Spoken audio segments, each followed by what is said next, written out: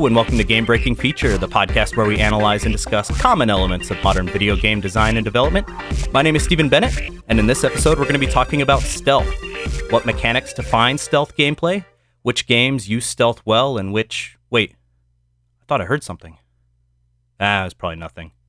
To help me discuss stealth in video games is a man who's broadcasting from inside a cardboard box, my good friend Jared Brunner. Jared, how you doing, man? Jared, are you there? Jared? Where'd he go? What was that? Oh, I heard something. I've been here all along. Okay, good. You see, you were so stealthy, I thought for a second it had stopped being a bit, and you had actually just disappeared. See, I mean, I threw that coin to distract you, and while you were doing that, I sold all of the assets to the podcast. I don't know what assets we had worth selling, but what? How much money did you make us off of pilfering everything? The right amount. The perfect amount. Well, whatever that value ends up being, I'm sure we will enjoy it. Jared. Yes. We got a great topic today. I'm really excited to talk about stealth. Oh, yes. I love stealth gameplay. But even more exciting than talking about stealth is the amazing guest we have today. He's the owner and host of the Spawn on Me podcast, and honestly, he's a personal inspiration on my own podcasting. Please help me welcome Kahlief Adams. Kahlief, welcome to the show, man. How are you? Good. Thank you so much for having me on. It's really cool to be here, and I'm excited to talk about hiding in the shadows and then popping out and scaring the crap out of people. Yeah.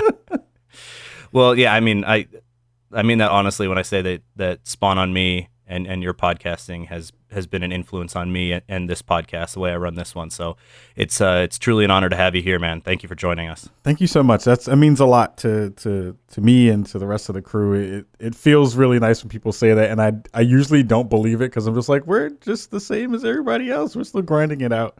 But it is really nice to hear, and thank you so much for that. That means a lot. Of course, yeah. And I mean, obviously, I love the Spawn on Me podcast and the crew you have going there. But for people who aren't familiar with Spawn on Me, fill them in. What's that podcast all about? So Spawn on Me, we kind of classify ourselves as the quintessential pinnacle of conversation when it comes to talking about video games, race, politics, and all the things that you're not supposed to talk about in video games. We kind of like to dig into all the like little weird bits that people don't want to really dig into, because we feel like the game space is a little bit boring if you don't dig into the really hard stuff. And if you talk about, just the way that things are kind of filtered and through your own prism, and especially ones through the prism of people of color and marginalized folks. So we try to spotlight those folks on the show and also bring in really cool guests. Folks you might have heard of, folks you might not have heard of, and kind of just have a great conversation and bring some nuance back to the space because it's sorely needed and necessary.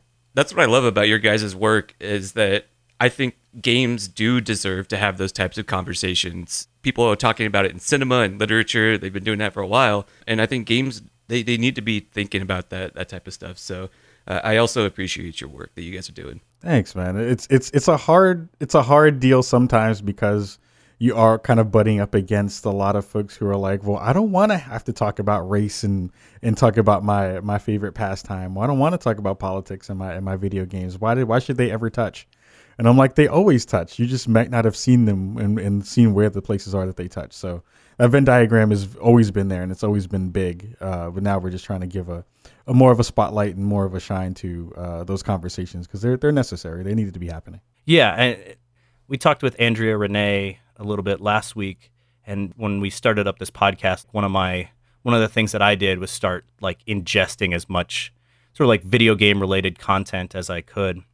And actually the first episode of Spawn on Me that I listened to was the one where we had Austin Walker on recently. So whatever that was, probably like a month and a half ago, 2 months ago. So I'm a new citizen to Brocago. Yeah, it was a like a month and some change ago, I think at this point. Yeah. That was one of those moments for me where I was like, oh shit, this is some real talk. This is the part of the conversation about video games that I've sort of been lacking in, in my own sort of listening and interest in video games. It was really cool to hear. And in that episode, I think it came up where it was like there's no such thing as like a piece of art that is apolitical. Everything is making a statement about something. And yeah, I mean that's why the conversations that you guys have over there is important, and that's why, you know, when I say that you are an inspiration on my podcasting and this podcast, it's because I'm trying to bring some of that here. You know, like we talk about game mechanics and game design here, but I also want it to be conscious of those other issues that some of these mechanics touch on. Now I'm going to like sloppily segue into like how did you start Spawn on Me? Like what was what prompted you to again, I'm sort of new to the Spawn on Me, but I assume it was you that started it? It was, well, first of all, your segue was beautiful. Don't ever downgrade your own segues. Don't ever do that. You rock your segues and you put those bad boys out into the world and make them beautiful. Self-deprecation is like that's my shtick. I always fumble over my segues, and I'm like, that was a perfect segue. Don't worry about it. It was perfect. So it was myself and the co-founder actually of Spawn on Me was Cicero Holmes. So Cicero has been there from the beginning. We're almost at 5 years now. We're almost 200 episodes in and 5 years into the podcasting game. And we met basically on Twitch. I was streaming some NBA 2K at the time, and he jumped on the stream and knew that I was doing a blog at the time called the Spawn Point blog. And he jumped on into the chat and was like, "Hey, you seem like a really cool dude, and you know, I've always wanted to write about video games, and I know that you have a blog. Can we do something together?" And I was like, "We're here. You know, take my phone number. Let's get on a call and do it old school and actually talk to people on the phone instead of just busting out emojis and a text message." Yeah. And was like, "Hey, you know, you seem like a pretty cool person." You know, he started to write for the site for a little bit, and then the site kind of folded because no one wanted to read anything we wrote. And then we were like, I've always wanted to do a podcast. We had done another show, myself and my other co-host, Sharif Jackson, called Character Select on Google Hangouts a couple years prior to that. So we already kind of knew, or I already kind of knew that I wanted to do a show. And Cicero was down from the beginning, and I was like, all right, let's do this. So what do we want the spin to be? What do we want the slant to be that's going to be different? And we were like, no one's talking about the perspective of Black people and how we see, you know, the games that we play, and how can we convey that in a really smart way? Influence from, you know, the stuff from G4 back in the day before it got really terrible. Influence from, you know, all the other podcasts, the Giant Bombs and, you know, Weekend Confirms and the One Up shows and things like that from back in the day.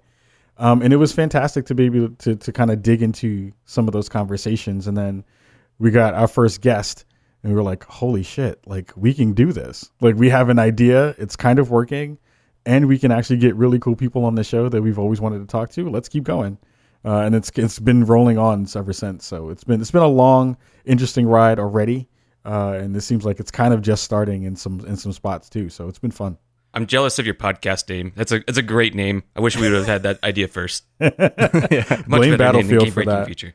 Yeah, blame Battlefield for that. That's all Battlefield stuff. Now, what's been your favorite part of doing the show so far?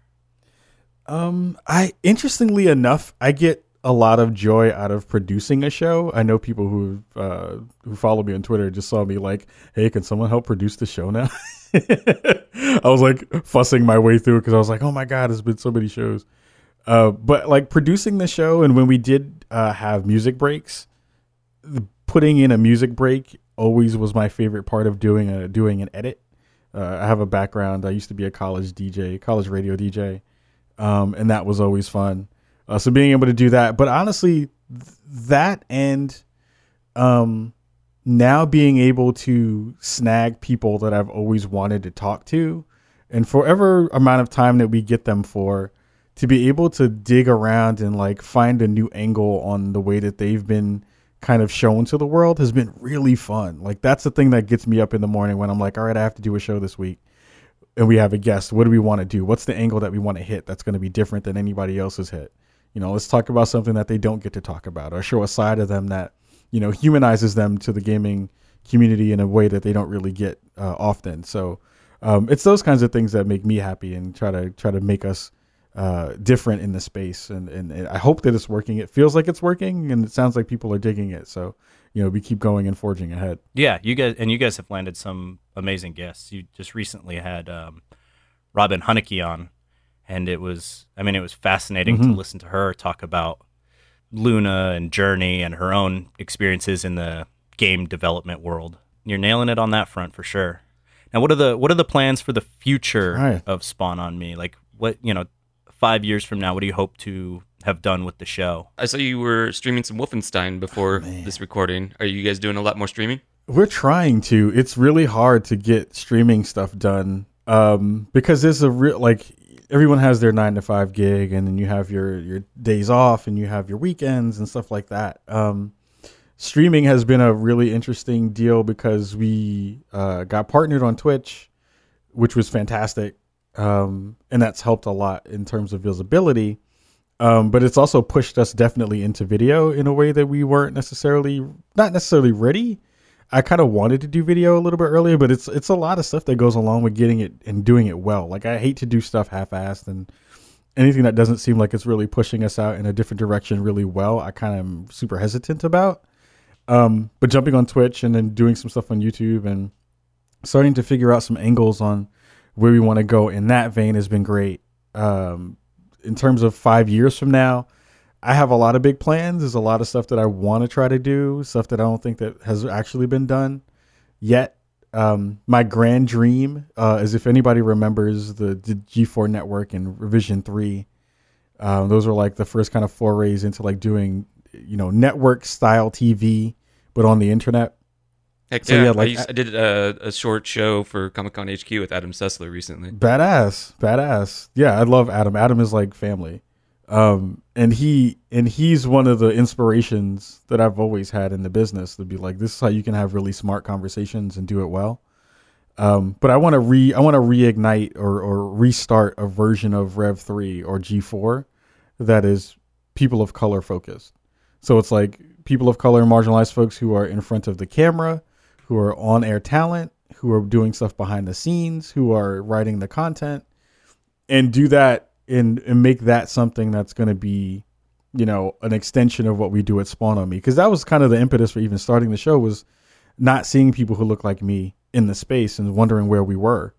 And I was like, we've got to be in here somewhere. There's got to be somebody who looks like me who's making a game. Why don't we know about these people? And having that kind of platform that I would hope to like to be at the helm of would do that tenfold for people. It's like, oh, wow, there's this whole television channel or this whole, outfit of people who are content creators who are doing this work, so that I can hopefully inspire the next group of folks to kind of do that stuff too, or at least jump on board. Because it would be really dope to be able to say that that's a thing that's actually out in the world and is like making moves. So we'll see if this becomes that, and if that becomes something else. But that's the grand dream in my head. It's cool that you guys are out there doing that. I was a huge fan of Austin Walker when he was on Giant Bomb's East Crew, and then when I heard that he was spinning off to do his own thing over at Vice, I was like, heck yeah, like that seems like the perfect gig for him. So I really like the work that they're doing over there at Waypoint too. And now you guys, Spawn on Me is touching on that too. So it's great to see that type of content being made surrounding video games. Yeah, the Waypoint folks are, man, they're killing it right now. They are right now the folks that I think everyone should be looking to see like how the space is going to change, because they're nailing it on so many different levels. Plus, having the backing of Vice is huge. If you ever get that dream project going, just tell me where to throw my cash, because you'll definitely have my support in that. I mean, the Patreon is already up. you can support right there. I mean, Steve, he just called you out, man. Trust me, I'm already a patron over at their Patreon, and I would encourage anyone who's listening to this show to definitely go check out Spawn on Me, and if you like it, go to Patreon and support them there as well, because they're doing great work. Let's dive into our topic. Let's talk about stealth games, and let's start the way we do every day with a little bit of history. Jared, take us to school. Where did stealth games start up? Some of you might be familiar with a small indie game that came out in the 80s known as Pac-Man. I've heard of it. I'm familiar. Yeah. I've seen it here and there. Some people consider this maybe one of the first stealth games. Okay, first of all, it was designed by Toru Iwatani as an arcade game by Namco. Pretty much everyone already knows what the premise of Pac-Man is, but The thing that makes it a stealth game is that it emphasizes avoiding the enemy and completing the objective above all else. It emphasized survival and passive gameplay, while it de-emphasized confrontation. Some consider it the first stealth game because of the way the ghosts acted. They pretty much left you alone unless they got sight of you, and then they chased you down as much as they could. And that might be one of the earliest examples. I think that's up for debate. But Yeah, see, some people don't think that Pac-Man counts as a stealth game because the AI would react to you without sort of those thematic idea, like without having line of sight or being able to hear you, they would still react to you in certain ways. So yeah, certain ghosts the ghosts had different programming, and some of them would only sort of chase you when they were near you, but some ghosts were always pursuing you wherever you were on the map, regardless of, if they could see or hear you, whatever hearing Pac-Man means within the Pac-Man world. But yeah, I don't think a lot of people knew that the ghosts had different behaviors, but each color definitely had different programming. Some of them might have been a little bit more reactive further away than others. what else we got? Shortly after that, a game came out by Sega in the arcade called 005. It was a top-down game where you're a guy with a briefcase trying to avoid the enemy, and the enemies had flashlights, which were represented by these yellow cones. And your goal was to get your briefcase to the escape point, which was like a helicopter on the roof. And that might be the first example of what you might think of as like modern stealth mechanics, avoiding enemies with sights and vision cones. And that was pretty cool. It's interesting gameplay. I went and watched some of the videos for it. It reminds me of one of my favorite games of all time, Metal Gear Solid series. So yeah, it's hard to look at the footage from 005 and not immediately think to yourself, at least of Metal Gear Solid, with how many times you're hiding behind wooden crates in that game. Yeah, and the flashlights of the enemies would get obstructed by walls, and if exactly. they had a clear line of sight to you, like the vision cones would be longer. So it made logical sense of how you were supposed to avoid the enemies. Yeah, and I think it's important also to point out that the stealth part of this game was not the main part of the game. It was sort of a collection of little mini games that you would do. Sometimes it was like a shooting gallery. Sometimes you were piloting a helicopter. And sometimes you were in this dark warehouse and you're doing these stealth things. And I'm only bringing it up now because I think that distinction will play into our conversation a little bit later. But I just wanted to make sure and get that in there. Also, Guinness Book of World Records recognizes it as the first stealth game. So say what you will about the Guinness Book of World Records, but at least it's some recognition for the game. And I also want to talk about, came out in 1981, the same year, for the Apple II computer, is Castle Wolfenstein. Most people are familiar with the series, especially the new one that just came out. This came out in 1981, and it was more like a stealth action game because there was shooting and stuff. But the cool thing about that was the guards they could be alerted to your presence and chase you between screens. Some of the things that you could do were to take out the guards silently and take their uniforms and dress up and hide in plain sight. Which is pretty cool. We referenced in episode 14 of our podcast some of the mechanics of lockpicking in that series, and this might be one of the first examples of lockpicking, where you would find a chest and there would be a little countdown timer as you were lockpicking it, and that would increase the tension of being spotted because these guards would have their patrol routes, and for as early of a game this was, it had that AI built into it so that you would have to avoid them. It's crazy to think that like back in 1981, between Castle Wolfenstein and 005, like how many of the tropes of stealth games were being developed. I wasn't really aware of any games that sort of allowed you to take people's clothes and disguise yourself as someone else until the Hitman games came out, but it predated those games by quite a long time. And even if you were dressed up as a guard, you still had to have the right credentials. The guards would stop you and be like, hey, let me see your papers. And if you didn't have those credentials, they would be alerted, and then they would chase you and alert other guards between screens. So that's for a game that came out in 1981. That's pretty intense. Yeah. Hey, and Khalif, do you have any experience with any of these games, with 005 or Castle Wolfenstein? I never got a chance to play those, unfortunately. I mean, everyone definitely played Pac-Man, and that was like a huge staple of my growing up. But I didn't get into stealth games until way later. Actually, it was and some of the stuff that I'm sure you're going to dig into later, as far as games that were kind of the ones that we all think Yeah, I don't of. think these games necessarily hold up very well. Probably not. But looking at them, it's like, wow, like it's insane that they were doing this stuff, and you can see where modern games got some of the mechanics that we're going to talk about. Yep, absolutely. Well, Khalif, what was the first game that you played that included stealth elements that you remember? Metal Gear Solid. Metal Gear was the one.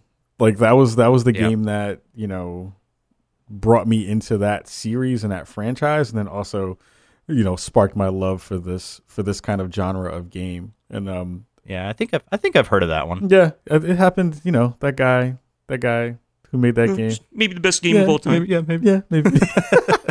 Yeah, I mean, it's Steve, you get to talk about Proteus like almost every episode, so this is I'm really excited about yeah, Metal Gear. it's. I mean, yeah, it was like the prototypical. You know, it is the one that I think anyone now who is even thinking about stealth kind of references when they're trying to make their game docs to say like, okay, how do we want this game to play? What elements from this game do we want to implement into our game? Because they knocked it out the park and they did it really well from the beginning, which was interesting to see how well they did that even back in the day. Now, when you first played that game, did you recognize it as like, oh, this is going to be a thing? Like this is what games are going to be like moving forward? Weirdly, no. Like it's one of those things that when you're in the space and you're playing it, you're like, I'm doing all these really cool things. I'm really wrapped up in the story. I have these mechanics that are pretty good just on their own.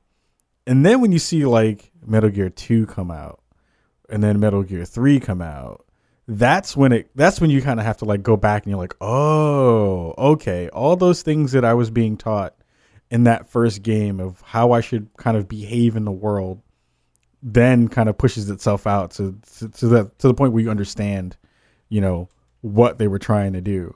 And that was the part then it, like the light bulb went off in my head and I was like, oh, okay, now I understand why.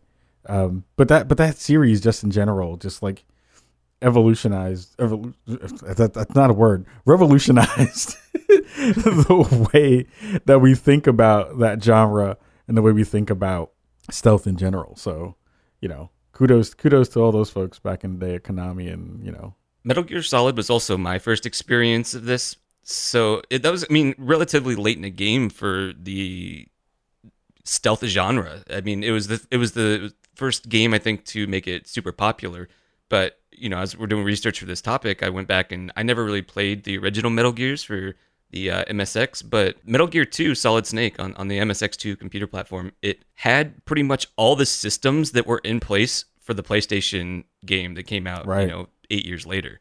It's pretty insane because already back in when this game came out, 1990, they had stuff like guards that would be on patrol routes, but they weren't just on a single patrol route. They would be, it was like the first time they were able to turn their head and look in different directions.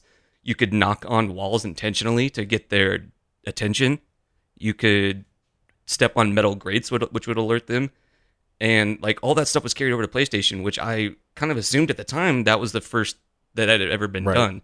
And to see that happen, and you know, as I was doing research and see that in Metal Gear 2, that's crazy that was almost a decade earlier that stuff was already in place, and then they just expanded upon it when they moved that into like a 3D world.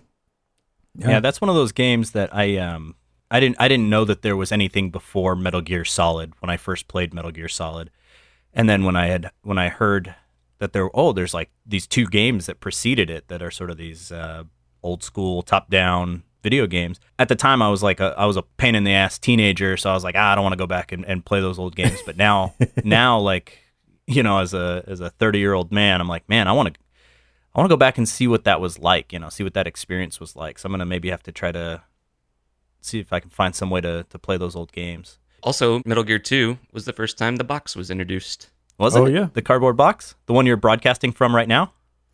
Just a box.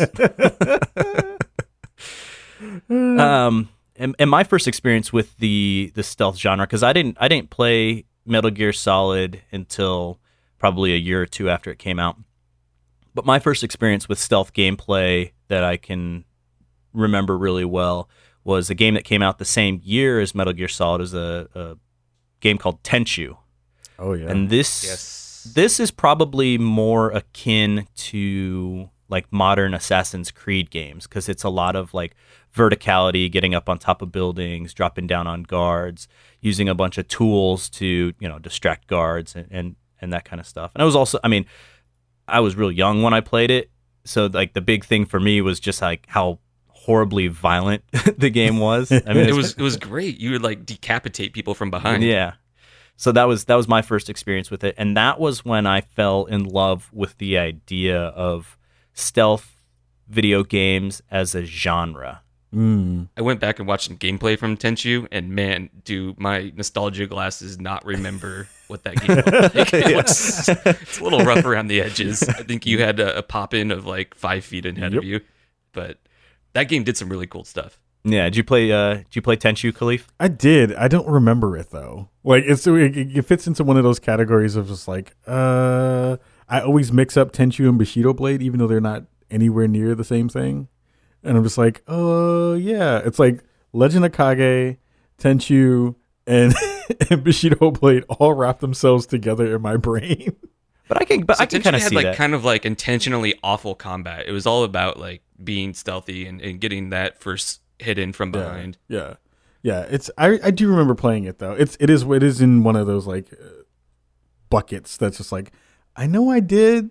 And I played a little bit of it, and I know I kind of liked it. It was because it was gory, probably, and that was the reason why I liked it. But yeah, I definitely did get a hands on with that back in the day. I think it's one of those games that was the ideas were better than the game itself.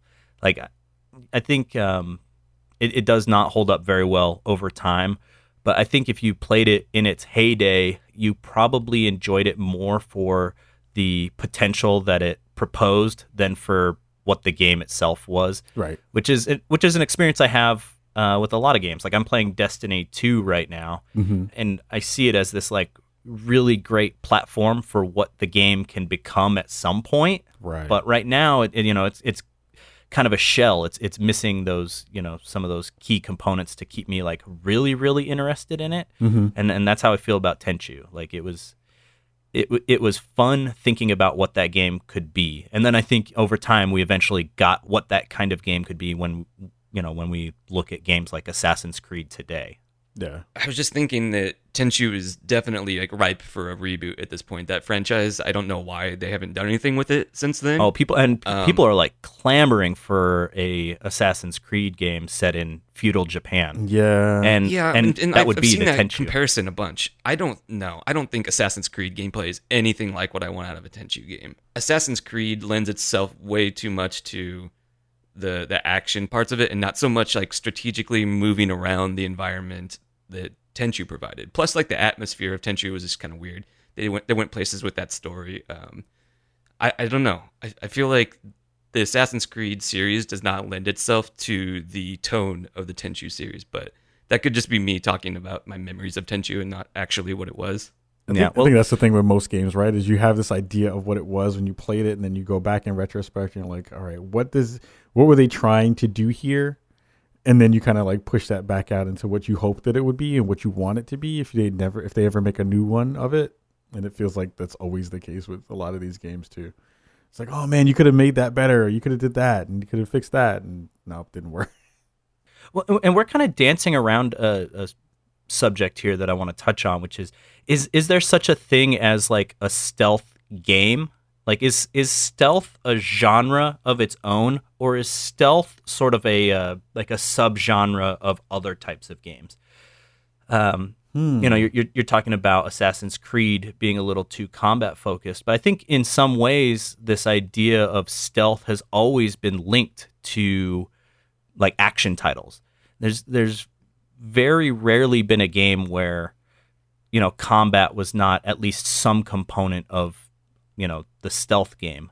So Khalif, I'll pass it to you first. Do you think that stealth is a genre in and of itself, or do you think it's sort of like part of other genres? I've always kind of attached stealth as a mechanic more than a genre, because I feel like you said that the focus for most of the games that have stealth is to use stealth as the secondary way that you kind of maneuver through the world. There are very few games that have that as the main mechanic of like, all right, we want you to be as quiet as possible, as stealthy as possible. And then if you get into a fight, you have the ability to, take that to the next level. You see that with Dishonored as like the kind of main way they want you to maneuver around in that world. Assassin's Creed, like we said, is more of a, we want you to not really be found until you are found, and then you have abilities to get out. Even stuff that's like, oh my God, Mirror's Edge was like that in a lot of ways, where it was like, we really don't want you to be seen. We don't want you to be found. But if you do, we give you some combat tactics to be able to get out of a fight. So I've always thought of it as more of a game mechanic than it is as an actual genre. But I would like to see if that was a thing where, what would that actually look like, and how you would flip that into something that would be fun to play. Because that's a hard thing too. It's like stealthy games are very difficult to stream. Like if you wanted to play them on stream, I try not to play stealthy games on stream because I play them really slowly, which is not fun to watch. I'm the same way. I'm one of those people who like I have to find all the secrets, all the collectibles. Mm-hmm. I've mentioned on this show before. I kind of hate that part about myself. But yeah, when it comes to a stealth game, I'm the kind of guy who has to learn all the enemy routes and everything before I even make my first move. Yep, that's the reason why I love Metal Gear 5 so much. That's the reason why I love that game with all my heart, is because you can look at stuff from multiple angles and try to figure out how you want to plot that out, and then use the game's AI systems against itself while trying to do that stuff and get, the quote unquote best ending to that particular engagement. So yeah, I think of it more of in terms of game mechanic than genre though.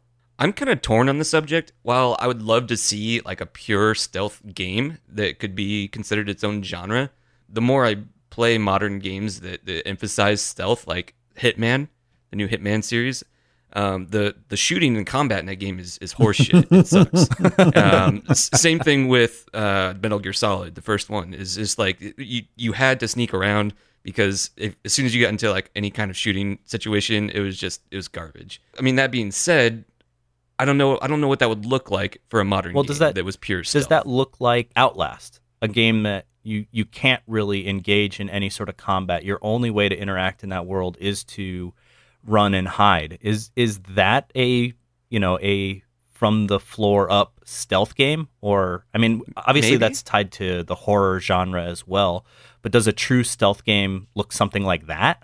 I guess, but at the same time, I don't really feel that super engaging. You know, when we kind of talked about Outlast on our last episode, in the context of survival horror games, it's just kind of one note, and then you're basically just walking around this world without really interacting in any other ways with it. I think, the idea of like putting down traps or setting up ambushes, I think that makes it a little more engaging if that's implemented in that type of gameplay. But one of the points I wanted to hit on, I guess, was that if they give me a stealth option in a game like Dishonored or Wolfenstein, that is the first way I always go. I feel like that's the way that rewards you the most. I find it a lot of fun trying to be sneaky and finding alternative routes. What I don't like is feeling like I'm being punished in that type of game for breaking stealth. If I break stealth in Wolfenstein, I'm just going to bust out the dual submachine guns and start mowing people down. I don't want to have to like save scum my way backwards to find the correct route. And I think some games do that better than others. Like Arkham Asylum was really fun being Batman and hiding in the shadows. But as soon as, things popped off, you could start fighting and feel like you also have power in that situation. And then if things got hairy, you could escape very quickly back into stealth, which was a lot of fun. Yeah. I wanted to jump on that really quick because I totally agree. And I think if we were to think about making stealth in terms of a genre, I think you would have to work everything backwards from the moment you get caught to what that engagement means for the player then. So like you said, usually you get caught in a stealth moment and then you either have to shoot your way out. Every alarm on the planet goes off and you have to wait for it to go off. Wait for it to end before you can start to get back into stealth mode. I would like it so that those branching paths were different and more inclusive in a lot of ways, where it's like you have all these different ways that you can then get out of out of the situation and back into stealth. So it's like you get arrested and they put you in jail, or as opposed to you having to shoot your way out, you could negotiate your way out. Or instead of just getting into this like altered, this alarmed state, you could, disrupt an alarm in between, the stages of it getting worse for you. I feel like it's either an on or off. It's really binary in the way that those things work. And I would like to see that kind of like spread out into a more gradient way so that you have more ways to kind of get out of that and resume getting back into stealth. Because think about it. If you were to get caught doing something that you weren't supposed to be doing, most times you don't just automatically die. Depending upon what exactly you were trying to do. If you're trying to hop the White House fence, then yeah, you might die. But like if you like stole a thing out of the department store, you won't usually die. You'll get arrested. You'll get stopped. You'll get accosted. You'll get talked to. All of a sudden, I really want a National Treasure video game. Oh my God. Tell me how good that would be. I just want to play as Nicolas Cage and I want to steal the Declaration of Independence. Tell me how good that would be. That would be so good. That would be amazing. And then you would just put on different versions of hair. You would just have different wigs. TM. Oh, it was so good.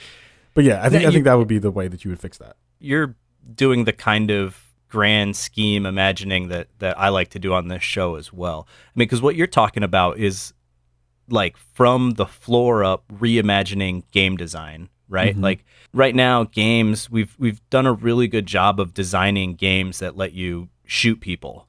And I think in a lot of cases, stealth is sort of this like supplement to that kind of experience. It's it's like an add-on. You plug it into your first-person shooter, you plug it into your third-person action adventure game, and it becomes a part of that experience. But it's still kind of its own separate thing. And I think, I think in some ways, yeah, to have a true stealth game, we have to reimagine what a video game looks like. You have to reimagine what a fail state of a video game looks like. It's not just you're alive or you're dead or you're, caught or whatever, but there's a lot of those gray areas in the middle that, to, I think, achieve this idea of a quote unquote true stealth game, you have to address. And it is things like, bribing or coming up with, alternatives to achieving your goals. And that requires, huge shifts in the way that games are made. There's a couple of indie developers out there trying to make pure stealth games. A couple that come to mind were Monaco, which was a game about stealing something from a base, and that was I would say it's pretty close to a pure stealth game, because I think that was pretty much the only option. I believe there was a way to evade capture in that game and get back into stealth. Each of the characters sort of had their own strength. So I think some of them were like fighters, and some of them you could dig underground and stuff like that. And then a few years later, a game called Invisible, Inc. by Klei Entertainment came out, and that was another one that really emphasized stealth. And I think the main thing from both of these indie titles is that they were built from the ground up to be a pure stealth experience, while also taking into account that is the focus of the game, and it plays more like a puzzle game than anything that's more like action oriented, like we were kind of talking about with Wolfenstein and Metal Gear Solid. I'm trying to wrap my brain around that. Repeat it again, because I want to make sure I'm getting it all the way around. Yeah, Invisible, Inc. by Klei Entertainment. It was a game where you play a spy and you're infiltrating, and you usually have to collect intel. And there were roaming guards and different ways to move throughout the levels. You could bash doors in, which would create a lot of sound, or you could find the guard with the key card and take him out. But it was all turn-based, and it played more like a puzzle game than, what you would maybe think of as like an action stealth setup, right, like Metal Gear Solid. Yeah. I mean, I've kind of always felt like those games, because you don't really have that in like Banner Saga either, like stuff in that kind of genre, that kind of isometric top-down. You take a step, the other person takes a step. I don't feel like those games do that element as well as you like in the same way that you see in a third-person kind of game or first-person kind of game. It just doesn't feel like it lends itself as well, because you can see everything. So it's like everything that represents stealth in those games is the suspension of disbelief that the other thing can't see you because there's like an invisible wall there, or like you thrown up a power, or you thrown up a perk or something that gives you more stealth. But I always am like, don't feel like it works. It doesn't work in my brain because I like play that stuff in like XCOM too. It's like, okay, I'm hiding behind this thing, but you can see my head. Like, I know you can see my head behind this thing. Yeah. Like, I know you can see me behind this wall. Like, You can see like 80%. You can see 80% of my body, but Right. because I'm behind this this Right. wooden pallet, you The can't see me. stat says that you can see like 87% of my body, but So I think that's a good way to define what we're talking about: stealth as a genre versus stealth as a mechanic. And I think both of those are relevant to our discussion here. What are some of the? I guess let's kind of move forward and like, what are some of the mechanics that you guys normally think of when you think of stealth as a mechanic? I mean, there's a lot, right? Like when you think about stealth gameplay, there's a lot to it, which is why I think it's really, I don't know, it's really attractive to people to call a game a stealth game when I think collectively the three of us Most agreed games are it's not a stealth game. It's like an action game with stealth mechanics built into it. Right. But they have all these pretty common components where you could almost call it a genre, right? I mean, there's pretty common ones like, staying in shadows or walking through tall grass. You've got HUD elements. I think of a game like what was it, Skyrim, where you kind of have this eye that opens and closes when you're moving in and out of concealment. I mean, I can't really think of a game that came out in the last 5 to 10 years that didn't have some type of stealth mechanic built into it. yeah. It gets sprinkled into a lot of different things, sometimes unnecessarily so. I wish I had a good example of that, but I feel like there are some games where you feel like we need to throw everything in the pot. And when you throw everything in the pot, it makes the pot bad, it makes the food bad. There's some games where they will have, it'll be an action adventure game, but then there will be one stealth level, right? Garbage. I hate that. Always garbage. Okay, good. I'm glad I'm not alone in that. I think it's because the idea of executing. Yeah. I think executing stealth is difficult and takes consideration. And when you make it just sort of like one level of your game, I don't know that you've given it the care and attention it needs to be a component of that game. It always feels like this weird. I mean, it's always accompanied by a like you got spotted and you failed screen too, right? It's like. Right. It ends up being kind of more frustrating because you're having to learn new mechanics that you've never used before and you're never going to use again in this game. Bethesda games have always had a stealth mechanic of some kind, and they've always been ridiculously silly. It's like, as long as your little icon, you crouch and you enter stealth mode. As long as your little icon is a closed eye, then no one can see you. And you could achieve that by like picking up a bucket and putting it over the NPC shop owner's head and steal and rob him blind. And it's like, that's not stealth. That's just video game bullshit. Agreed on that. Yeah. And I think that's sort of getting back to our conversation about it. Like, is stealth a genre? I think that is part of this idea that like stealth in those games was a supplement to what they were trying to do, which was action adventure game. And so you get these sort of like the gamification of stealth and not the sort of the true interpretation of stealth in that world. Yeah, so you end up with, a person with a basket on their head and they can't see that you just murdered the entire bar right in front of them. Yeah. That's one of the things I've always found really funny. It's like, Nathan Drake just killed everybody in this room and you're still going to go fight this dude? Okay. That makes sense. That's reasonable. That's super reasonable. Okay. There's a lot of things in like Uncharted you have to suspend your disbelief for. Yeah. Yeah. I'm just like, man, who is run around in those kind of pants and just not have like pull out a wedgie? Like he doesn't do that at all ever. Like, yeah, so, where does he hide that shotgun? Yeah, like no, like shotgun just magically pulls out. Like you're like the worst urban terrorists on the planet. It's just like guns on guns on guns and all. Like he must have the best cargo pants. Yeah. Like the pockets must be massive. Now, before we like dump on stealth mechanics too much, because I personally I like stealth mechanics in games when they're executed well. But what are some some good aspects of stealth mechanics in games, Khalif? Like, what is it about stealth that you enjoy when you're playing a stealth game? I mean, the thing that I always love is to see how you can break the AI. And that's a thing that you're the one putting buckets on people's heads in Skyrim. Hell yeah! I mean, I'm one of those people. I feel like there should be like a 10-step program for that. It's like I'm one of those people who does that.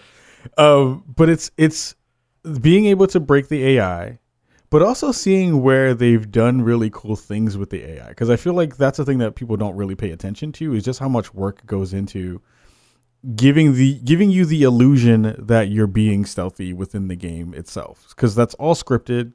It's all stuff that you can definitely kind of manipulate the environment to get better at, or to work towards your will. But being able to, do the old school, look at the whole map top down, try to figure out where people are going to go, anticipate movement, try to plan your way to get around a section of a map and get around a grouping of enemies and kind of pick them off systematically so that you kind of get yourself in the prime position to do your next objective. That stuff is so cool. Like, it never gets old unless the end states or the trigger states for you being caught are really abrupt. So it's like I can dig getting into that stuff, but like if your cone of vision is so quick to snatch me that I can't do the things that I want to do, I'm just like, it feels like it takes it out of the experience, takes you out of the experience.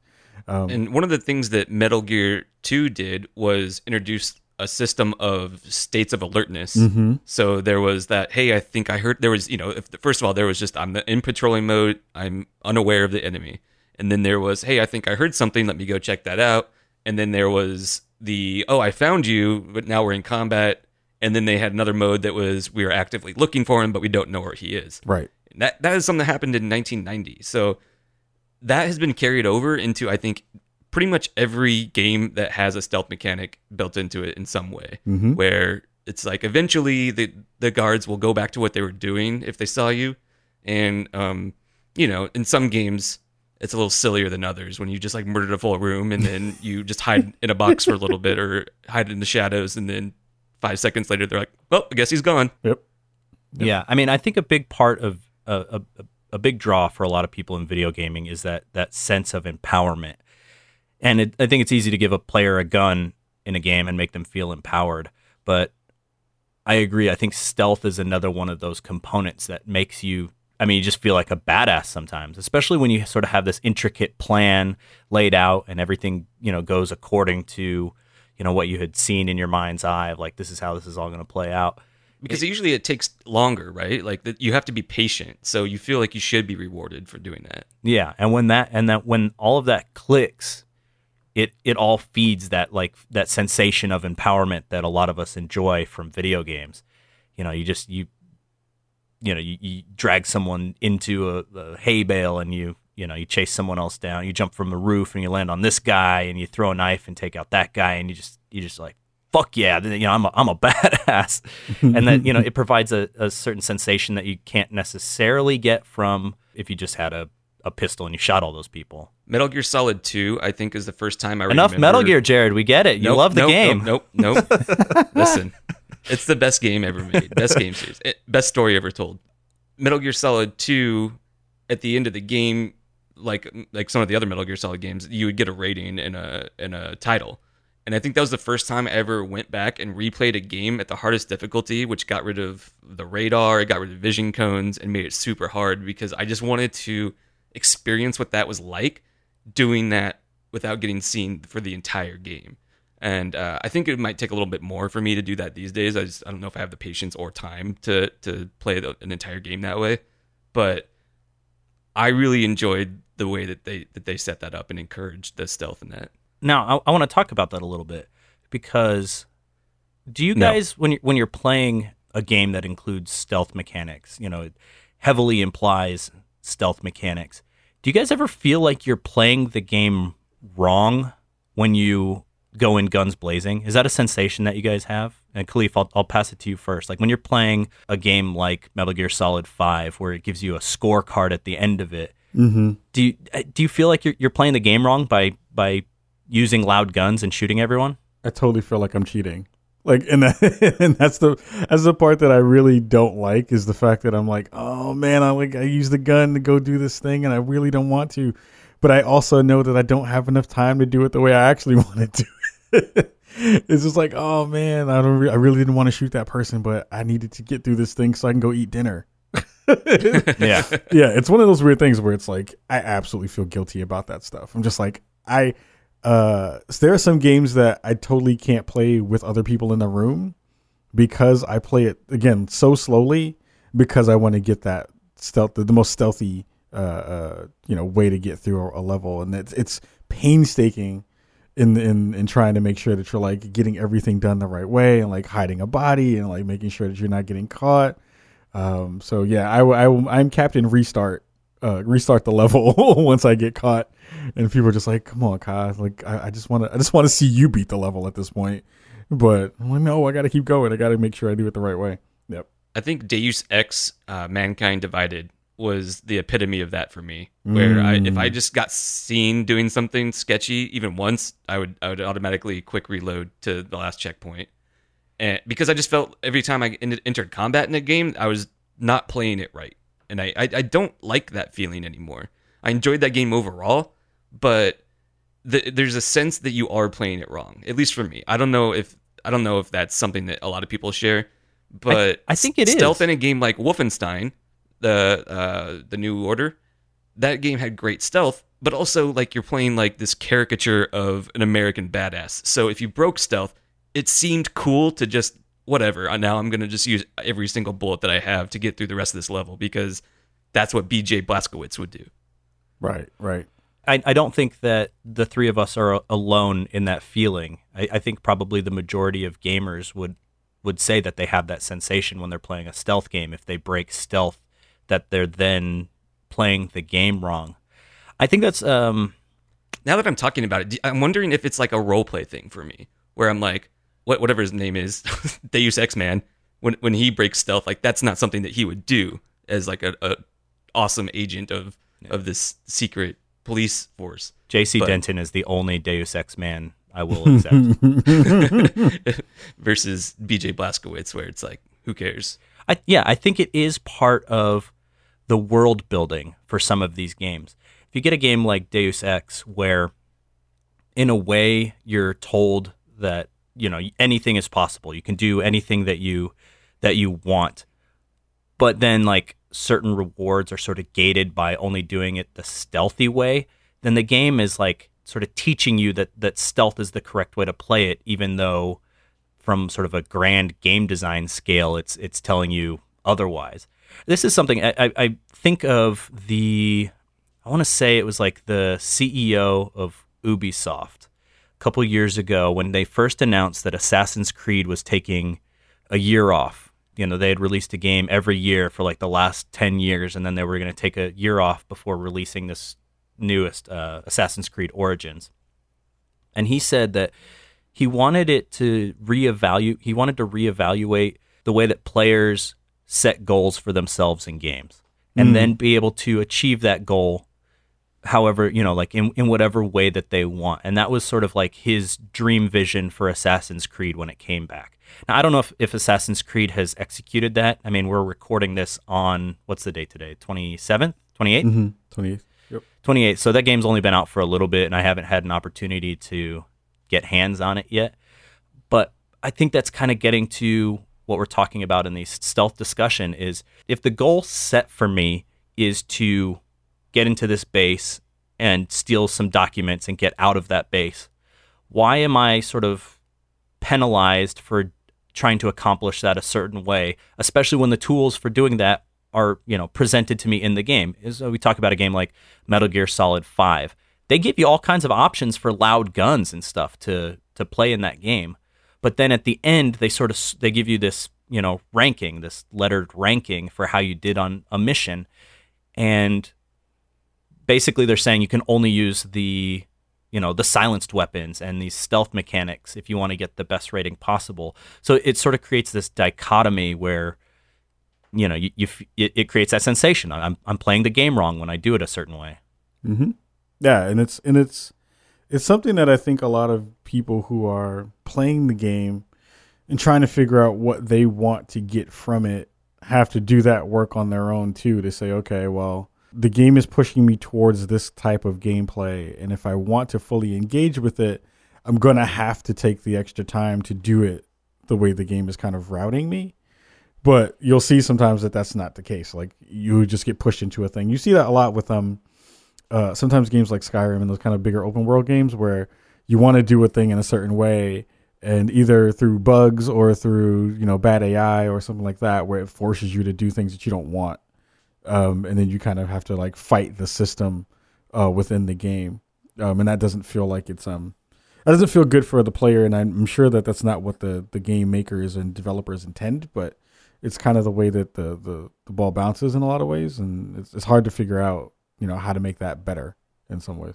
Talking about Skyrim kind of made me think of something else that stealth does in video games, at least for me, and then I'll see if you guys feel the same way. But when I played Skyrim for the first time, I had originally sort of spec'd my character to be like a brute, like upfront combat, shield and sword kind of stuff. Mm-hmm. And then about halfway through that game, I started spec'ing into the stealth mechanics.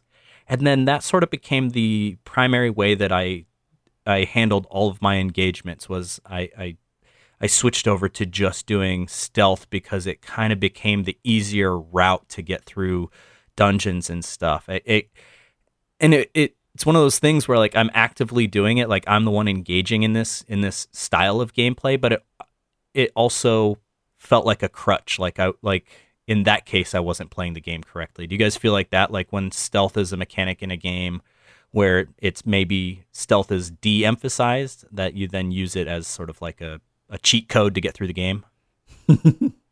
I was just surprised you got stealth to work in a Skyrim game. Well, stealth in Skyrim is actually surprisingly easy. I'm sure there are parts where I'm literally crouched in front of a guard, but because I'm in a shadow, he can't see me for some reason. I think that enemy AI. I mean, and this is something that's not unique to Skyrim. Like enemy AI in stealth games, I think is lacking in a large way. But yeah. Do you guys feel like you use stealth as a crutch, Khalif? That's a really good question. I don't feel like I use it as a crutch. I think it's really super dependent upon the situation more than anything else. And I feel like if the tools are good enough to use, then I will try to use them as often as I can. Because I feel like there is a more satisfying win internally for me to be able to get out of a situation without having to fight than it is to having to go into a battle when I didn't really want to. I'd like the ability. I want the option to go through things without killing folks or without hurting folks, to be just as rewarding as it is on the opposite end, and even more so. I feel like you should get cooler stuff if you're able to like go through a level without hurting anybody or alarming people or stuff like that. And getting to use it, if it's done well, then yeah, you should definitely be using it. And I don't feel like it's a crutch. I feel like it's it feels like the more entertaining way or interesting way to kind of get through a level. Then yeah, this might be one of those things that I'm kind of alone in that feeling. Unless Jared. Well, I think it depends, because if the game rewards you, if it's harder to be stealthy in the game, but you get better rewards, that seems like a great way to do it. If stealth is easy and just provides an easier way to get through the level, I feel like in the case of Skyrim, that's what that is. It just becomes, I don't want to engage in this confrontation because the mechanics of the rest of the game kind of suck. I already talked about how shooting in Hitman was terrible. No one wants to get into a firefight in that game because you die in like one or two bullets, and you're often outnumbered. So they heavily suggest that you should be playing that undetected, by virtues of just the rest of the game mechanics. But if it's harder to not kill anybody, but you get cooler stuff or a cooler ending of some type, I think that's an example of games that use that as a mechanic in the right way. Yeah. I think you articulated it perfectly. Thank you for helping me find the words, Jared. Now, is stealth something that's possible in a multiplayer setting? Hell yeah, I've seen it. Oh, you have. What do you tell me about it? Because I don't know that I've seen stealth work well when you start introducing additional players. So I'm curious to hear what you have. It's not often done well. Most of the time, it sucks. Like I know you probably wanted to talk about Assassin's Creed multiplayer mode. No one wanted to play that game in multiplayer mode as a stealth assassin. It didn't work. No, see, when I first heard that they were introducing this idea of a multiplayer stealth It had so much game, promise. it did. I mean, I was intrigued more than anything to kind of see how that would work in that game with those mechanics. And I know there were a lot of people that were excited, like I was, to hear like, oh, what is this going to be like? But I want you to start out talking about what something you saw that you liked before I kind of just briefly dive into that. The Last of Us by Naughty Dog Games was primarily yeah. a story-based game. People bought that to play through the campaign, and there are certain mechanics. Like you were always short on ammo. You had to avoid the infected because fighting them was just a waste of resources and usually time, and you would usually die in those confrontations. But then they brought all those mechanics like crafting and stealth, and you had like a lot of games are now doing like detective vision. You could like crouch down and you would have ultra hearing, so you could get visualizations of directions of noise and stuff like that. They brought all of that over to the multiplayer setting, and there was a couple of different modes, but I think there was like a 3-on-3 or a 5-on-5 team mode basically, and there were these pretty big maps, and the best way to get around them was by being quiet, because that game you died very quickly to gunfire, but you also had limited resources to start out with, so you'd kind of want to be quiet, sneak around the map, picking up stuff to craft grenades, smoke grenades, etc. And then you could run up on enemies who are multiplayer who are also trying to hide from you, and if you were able to get to them, you could stealth execute them, and it rewarded that because it was very hard to once you were found, it was very hard to get away from a real player, because they kind of they can predict where you're going, and it was super cool. I don't think I've seen anything like it since, and it was very unexpected from a developer like Naughty Dog. Yep. Khalif, do you have any like stealth multiplayer experiences that you thought were good or bad or worth bringing up for this discussion? Assassin's Creed. Okay, yeah. Let's talk about Assassin's Creed. You want to talk a little bit about what that for people who weren't familiar with it, will you fill them in on like what the idea behind that was? I mean, well, it was basically trying to truncate and bring the elements of stealth that you do have in the Assassin's Creed game, which is kind of like you can hide in bales of hay, or you can hide in like not closets, but they had these kind of like outdoor gazebos that were covered that you could hide in, and hide in tall grass and things like that they would have in the standard game and the single player game, and then bring that into a 4v4. I think it was either a 5v5 or 4v4 multiplayer game, and it was horrible. It was so bad because you would do all the things that you wanted to do in the game, so they would kind of like have you look like a character that would be like an NPC, and then the small things that would like pull you apart from the crowd would be like how you moved in comparison to how the NPCs moved, or did you have a piece of gear, or did you have a piece of clothing that looked a little bit different, and the things that were there were so subtle but so obvious that you were like, I can see you from across the map. It was the worst version of hide and go seek that that's ever been made in video game form.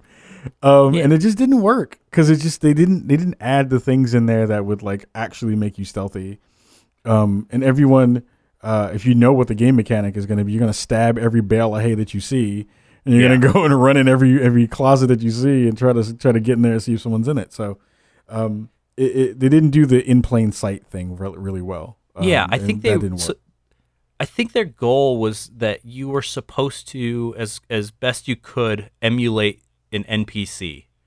And when you were playing the game, you're looking at a crowd of people. You can't like really tell who's an NPC and who's a real player character, except for sort of by the tells that the other player sort of gives off. And they designed this entire multiplayer around that idea of like blending in, and you don't know who your target is until you kind of get close enough to them to see them, but you don't want to give away your position because then one of the enemies could, would spot you and could potentially assassinate you. The problem is that, and this is maybe more on like the player side, people didn't play the game right. Like people would, when I tried to play the multiplayer, it was just people running around. There was no subtlety to the gameplay. It's exactly like what you're saying. It was like, stab every bale of hay, run around on the roofs until your radar tells you that you're close to someone you're supposed to execute. And all of those elements of stealth that seemed cool on paper faded away for this sort of Call of Duty gameplay that people seem to like more. I mean, that kind of raises like one of my main problems with the Assassin's Creed series in general is that there's not a whole lot of consequences for just going all out combat. I feel like you can take on 50 guys at once and be completely fine, and then come back later and you're good, bro. So I feel like a lot of people probably just played it like that, where they would just mow down and emphasize the sword play versus the stealth mechanics in the single player, and they brought that into the multiplayer mentality where it wasn't really designed like that. There was one game that I felt like was starting to get some of that right, but it also kind of fell on its face was when Watch Dogs had its multiplayer. And that was interesting because it did use a lot of the mechanics of the game really well, but it wasn't based on really you being the person who had to be stealthy, but using your technology to be stealthy, which was really cool. So like you could pop into a video feed from a camera and basically track your opponent and hack them from afar. And it was really fun to see them freak the hell out when they didn't know where they were being hacked from. It's like Watch Dogs 2 did that too a little bit. Where people, while playing the single player game, people could like infiltrate and start hacking you, and you had to find them. Like, I think the idea was to try to pick them out of the crowd of NPCs, but I think most people would just climb up to a roof and just hide. Right. I found that kind of frustrating. Yeah. You could beat it by just like being really high above people and being on a roof, but being in that cone, being in that circle of influence where you'd still be able to kind of like poke at people. But I would like to see them not lose that idea and kind of build on it, because I think that is really cool. Like that was one that I saw as being something that if you got it right, it could be really, really fun to get it to play with a bunch of people. Yeah, I really hope that Last of Us 2 brings that multiplayer experience back, because there's, in my experience, there wasn't ever anything like that, and there hasn't been since. And it was really underrated. Most people probably didn't touch it because that's not why they came to that game. But it was really well done. And I hope so too. I think Naughty Dog has demonstrated that they're committed to the multiplayer in their game. So I wouldn't be too worried about them not including that in the next Last of Us. Let's sort of try to wrap up this conversation a little bit. What do we want to see in the future? How can the industry sort of improve on implementing stealth in video games, Khalif? How do you see that they could make stealth better? Again, like from something I said a little bit earlier, of trying to rethink about how we want to set up the alert states and end games for those small kind of confrontations and engagements, I think is going to be something that I hope is going to be something that people think about and try to make a little bit better, so that when you do get caught, it's not the end of the world or end of the game. I would actually like to see how some of that stuff would be pushed into like AR and VR. Ooh. I think that would be really cool to determine how you can do some of that stuff, through force feedback of, if you have, Oculus Touch controllers or HTC Vive controllers and things like that, how you could, once they figure out putting VR people in multiple places and spaces together, how you can do stuff like that. That would be really cool to see. And even mobile, right, would be, but that would be a little, interestingly enough, VR would be really cool, but VR would be, mobile would be scary. Because it's a thing that's in your, like it's your pocket. And like if something goes wrong with your phone, you automatically think it's a real world thing. And if it's placed into real world circumstances or situations, that makes it freaky. But I want to see games kind of get out of its own box, stop hiding in the box, as they say. And kind of work itself into different different genres that we didn't think about, or different games that we didn't think about, and making those situations feel more real. Because I feel like right now they feel fairly similar and not really that different. So I'm hoping that they think about that. The one other thing that I would add to that is when we look at video games, I think a lot of video game worlds are built for the action side of things, where you don't need a whole lot of like fine detail in the world when what you're doing is sort of shooting your way through corridors. But I think for stealth games, what would make them really cool is if they opened up more ways to accomplish your goal.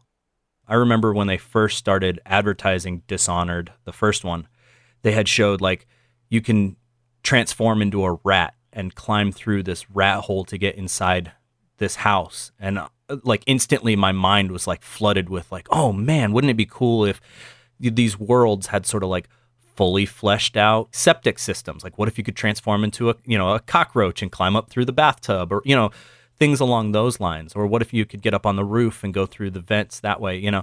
So you start to think about these more fully realized worlds with ways to approach accomplishing your goal, and that's kind of what I would like to see more of in the future. Jared, how about you? What do you want to see the game industry do to improve?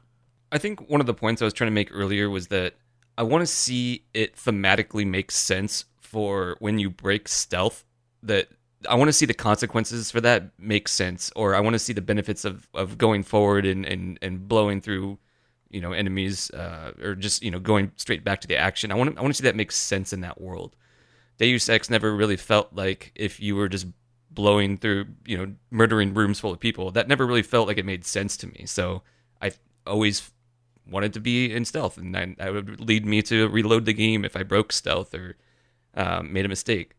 I don't want to feel like I'm playing the game wrong. I want it to be an option that has consequences, but those consequences still push the story forward, or they still push your progress forward. Most titles, I don't think, take the thematic idea into account. I just thought of a game that you just made. A perfect mashup would be to make the game Everything. If you've heard of that game, where you can be literally everything in the world. Yeah, like from like a microbe all the way up to a bus. like a planet or a solar system. Oh, okay. Yeah, that game being a stealth game would be fucking awesome. How would that work? Well, you can hey, I'm a tree, and I need to stab another tree. No, I'm trying to figure out the best ways to incorporate wildlife into stealth games, and that seemed like it might have been a really good idea. And then I said it out loud, and it wasn't. Well, I mean, it's funny that you kind of bring that up, because when I was thinking of this idea of what would a stealth game look like if you designed it from the ground up, my mind was like, well, what if we just sort of reevaluate what a game is? We, in a lot of cases, we play games where we're playing as a human being, but what if you instead play as a jaguar, in the jungle, and now you literally have to invent all new mechanics for that game if that's the character that you're playing as. And if you approach stealth from that sort of ground up mindset, what kind of game do you end up with? I didn't I don't have a paper build of that game anywhere, but it was just where my mind kind of first went in thinking about that. I don't know if this is directly what you're thinking, but there's a trailer circulating the internet over the last few weeks of I don't think it has a name yet, but you play as a goose. Oh, the goose one, yeah. Yeah, and you're trying to steal the keys from the farmer, or get into the vegetables or something. And I think that's pretty fun, because it's the consequences aren't an instant fail state, or he's not going to start shooting at you. He just gets really annoyed and tries to kick you away from whatever his work is. And I think that's kind of fun. So just games that emphasize it's not an instant. You're going to immediately be shot to death if you break stealth, or you're not going to immediately fail the game. But I think Khalif, you said what if you get arrested and they take you to the interrogation room, and then now that's your new immediate objective is to escape capture. That would be a lot more fun than just going back to hiding in the shadows and then all the guards act like it never happened. All right, let's move on to some listener feedback. If you have any questions or comments about Stealth or any of our previous topics, you can always send us an email at podcast@gbfeature.com or connect with us at gbfeature on Twitter. Also, we're always taking ideas for future episode topics. Jared, what do we got? Yeah, this first one comes from Ashley. And Hi, Ashley. And this one is actually directed at you, Steve. She says, I think you may have touched on this during episode 13. And we were talking about the digital distribution model of selling games. She says, I think you may have touched on this, but I might have missed it. How would you feel about brick and mortar stores going away and just selling physical games online? Take away the financial burden of store costs, but still be able to purchase physical media if you want. Because in that episode, I think you were kind of still on board with physical media, and I kind of take the stance that I'm happy with an all digital future. But I don't know. I guess since this is directed at you, Steve, how do you feel about that? So I did kind of touch on this in that episode. That I mean, just as someone who classifies myself as a collector, not a hoarder. I'm definitely a collector, not a hoarder. I don't want to get those too mixed up.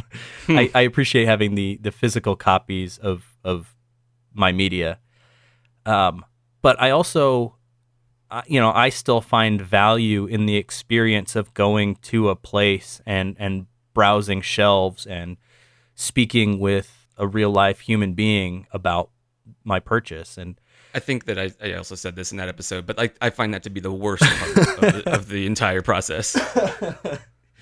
Yeah, I like it. I like going into a GameStop and being able to chat with the guy behind the counter about upcoming games and having him, share his excitement for that stuff. Because, you don't end up working at a GameStop unless you like video games in some regard.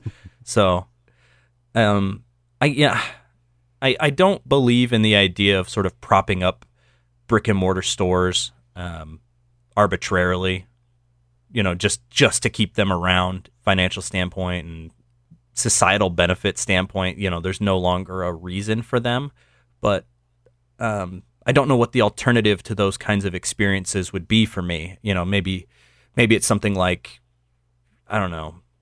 I was going to say like joining some sort of like in-person meetup, but I don't know that that's realistic. But maybe it would be replaced with going to like esports events where I would be able to go and interact with people and talk about this shared passion that we have. Obviously, something would come along and sort of replace that experience for me. They have to make it a better experience than just buying the game for me. Like like I said in that episode, I don't like going to those types of stores because they're always trying to upsell me on things that I have no interest in. And even above that, I have the benefit of where I live. I have very fast internet. So in the time that it would take me to get in my car and drive to that store, I could already have that game downloaded and start playing it in most cases. Yeah. So it's not a better experience. If for something, there's some bonus to going to a brick and mortar store, absolutely, I might consider doing that. But as it stands right now, I don't see the value of that. Now, where do you land on this, Khalif? Are you a all digital man, or are you still a hard copy man? It's interesting that having that question come up because I haven't thought about brick and mortar stores in so long. Like I haven't seen a GameStop in so long now. Like GameStop for me or any brick and mortar. Actually, it's interesting.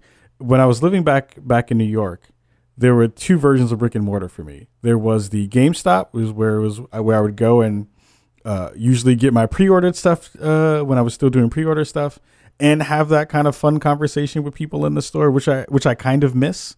And then there was the mom and pop shop that I would only go to when they wanted to break street date.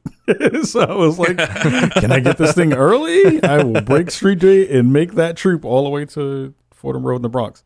But I'm all digital now. You couldn't get me into, I will go back into a brick and mortar when I'm trading something in, and that's it. And until they figure out a way to do that better, on the trade-in side, on the, like if there's Amazon is doing fairly well with that. You can kind of schedule a trade-in for stuff like that. And that I may not even go to GameStop to do that stuff because Amazon has better rates. So yeah, I miss that for the kind of the zeitgeist when a launch would happen. But besides that, no, there's really no reason for me to go anymore. Steve, you said that you enjoy like that conversation aspect and talking to someone who's also passionate about video games. And I just, that makes me think of when I would find a really cool record store and I would go in and just spend an hour in there, like flipping through different CDs and vinyls and just looking for new music to get. And then there's usually, a very well-versed person behind the counter able to make recommendations. It was fun to chat about that stuff. I don't think I ever got that experience from like a GameStop FuncoLand situation. Yeah, it always felt like more consumerized to me. Yeah. I agree with that.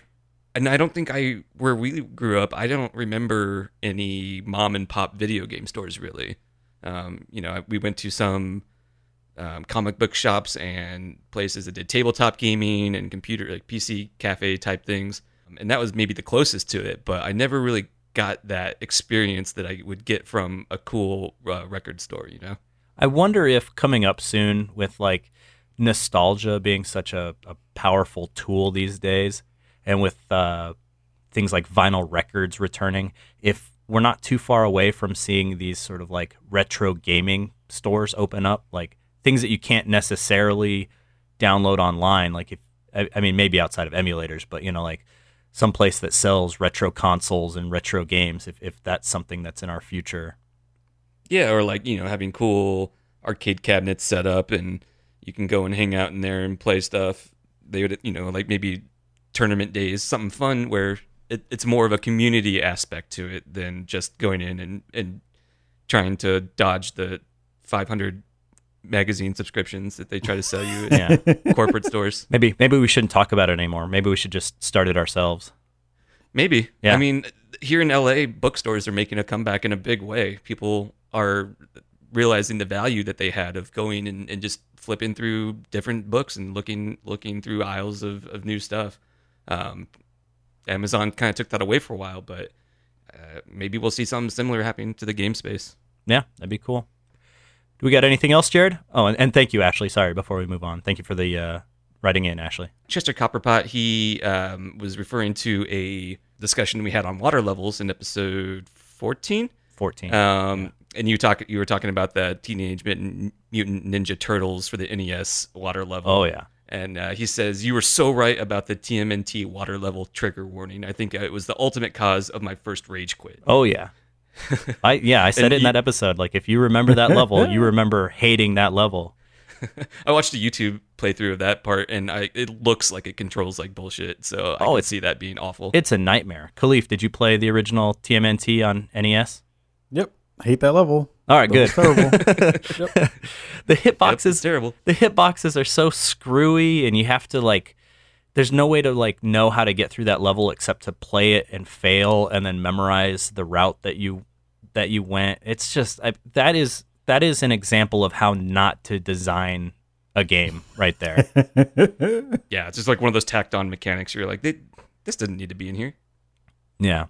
Well, thank you, Chester, for that. For writing in. I'm sorry you had to experience that like I did.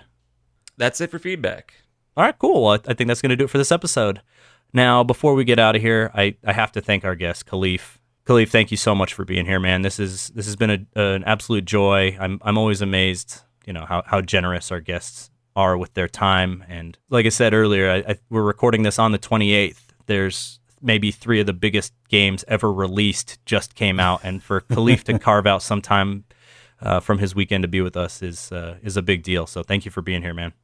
No, thank you both for having me. And again, you're doing fantastic work. You're getting really awesome guests. The show sounds great. And I really love the spin that you're taking here, which is some of the stuff that I really kind of love to talk about is being able to have that perspective and go and dig back and see where things are coming from. And you're doing a fantastic job of that here. Well, thank you. Having some really fun shows. Well, thank you. That means a lot to me. Now, Khalif, where can people keep up with you online? You can follow us on Twitter for the show at Spawn on Me on Twitter, at Kajakins on my personal account. We usually are live every Thursday, 7:30 p.m. PST over at twitch.tv/Spawn on Me. You can find us in all the other places that you like to listen to podcasts, iTunes, NPR One. We should be on Google Play, all those other places, and our Patreon as well. If you want to help support independent media and make us even better in Chicago, go to patreon.com/spawnonme and throw us a couple bucks over there as well. Right on, man. Yeah, I encourage anyone who enjoys our show should definitely go give Spawn on Me a listen. And if you happen to be listening to them live on Twitch, keep an eye out for Psych Stash. That's me. I'll be in the chat making terrible dad jokes. They are fantastic dad jokes. Well, thank you again, Khalif. As a reminder, we release new episodes of this show every 2 weeks. Be sure to subscribe to this podcast so you don't miss anything. If you like what we do and want to help us out, head over to iTunes, give us a review. I want to thank Kyle Clark for making our theme song. What was that? What was it? Just $1. All right. Thank you, Kyle Clark, for making our theme song. You can check out his podcast, This Is Rad, on iTunes. You can find me at Steven_the_gamer on Twitter. And I'm at Jared Bruner. And as always, we want to thank you, the listener, for taking the time to listen to us chat about video games. This has been Game Breaking Feature. Remember, it's okay to disagree. Just don't be a dick about it. All right, thanks, guys. Thank you. We made a podcast. Nicely done. Good Nice stuff, y'all. That was great. That was super dope.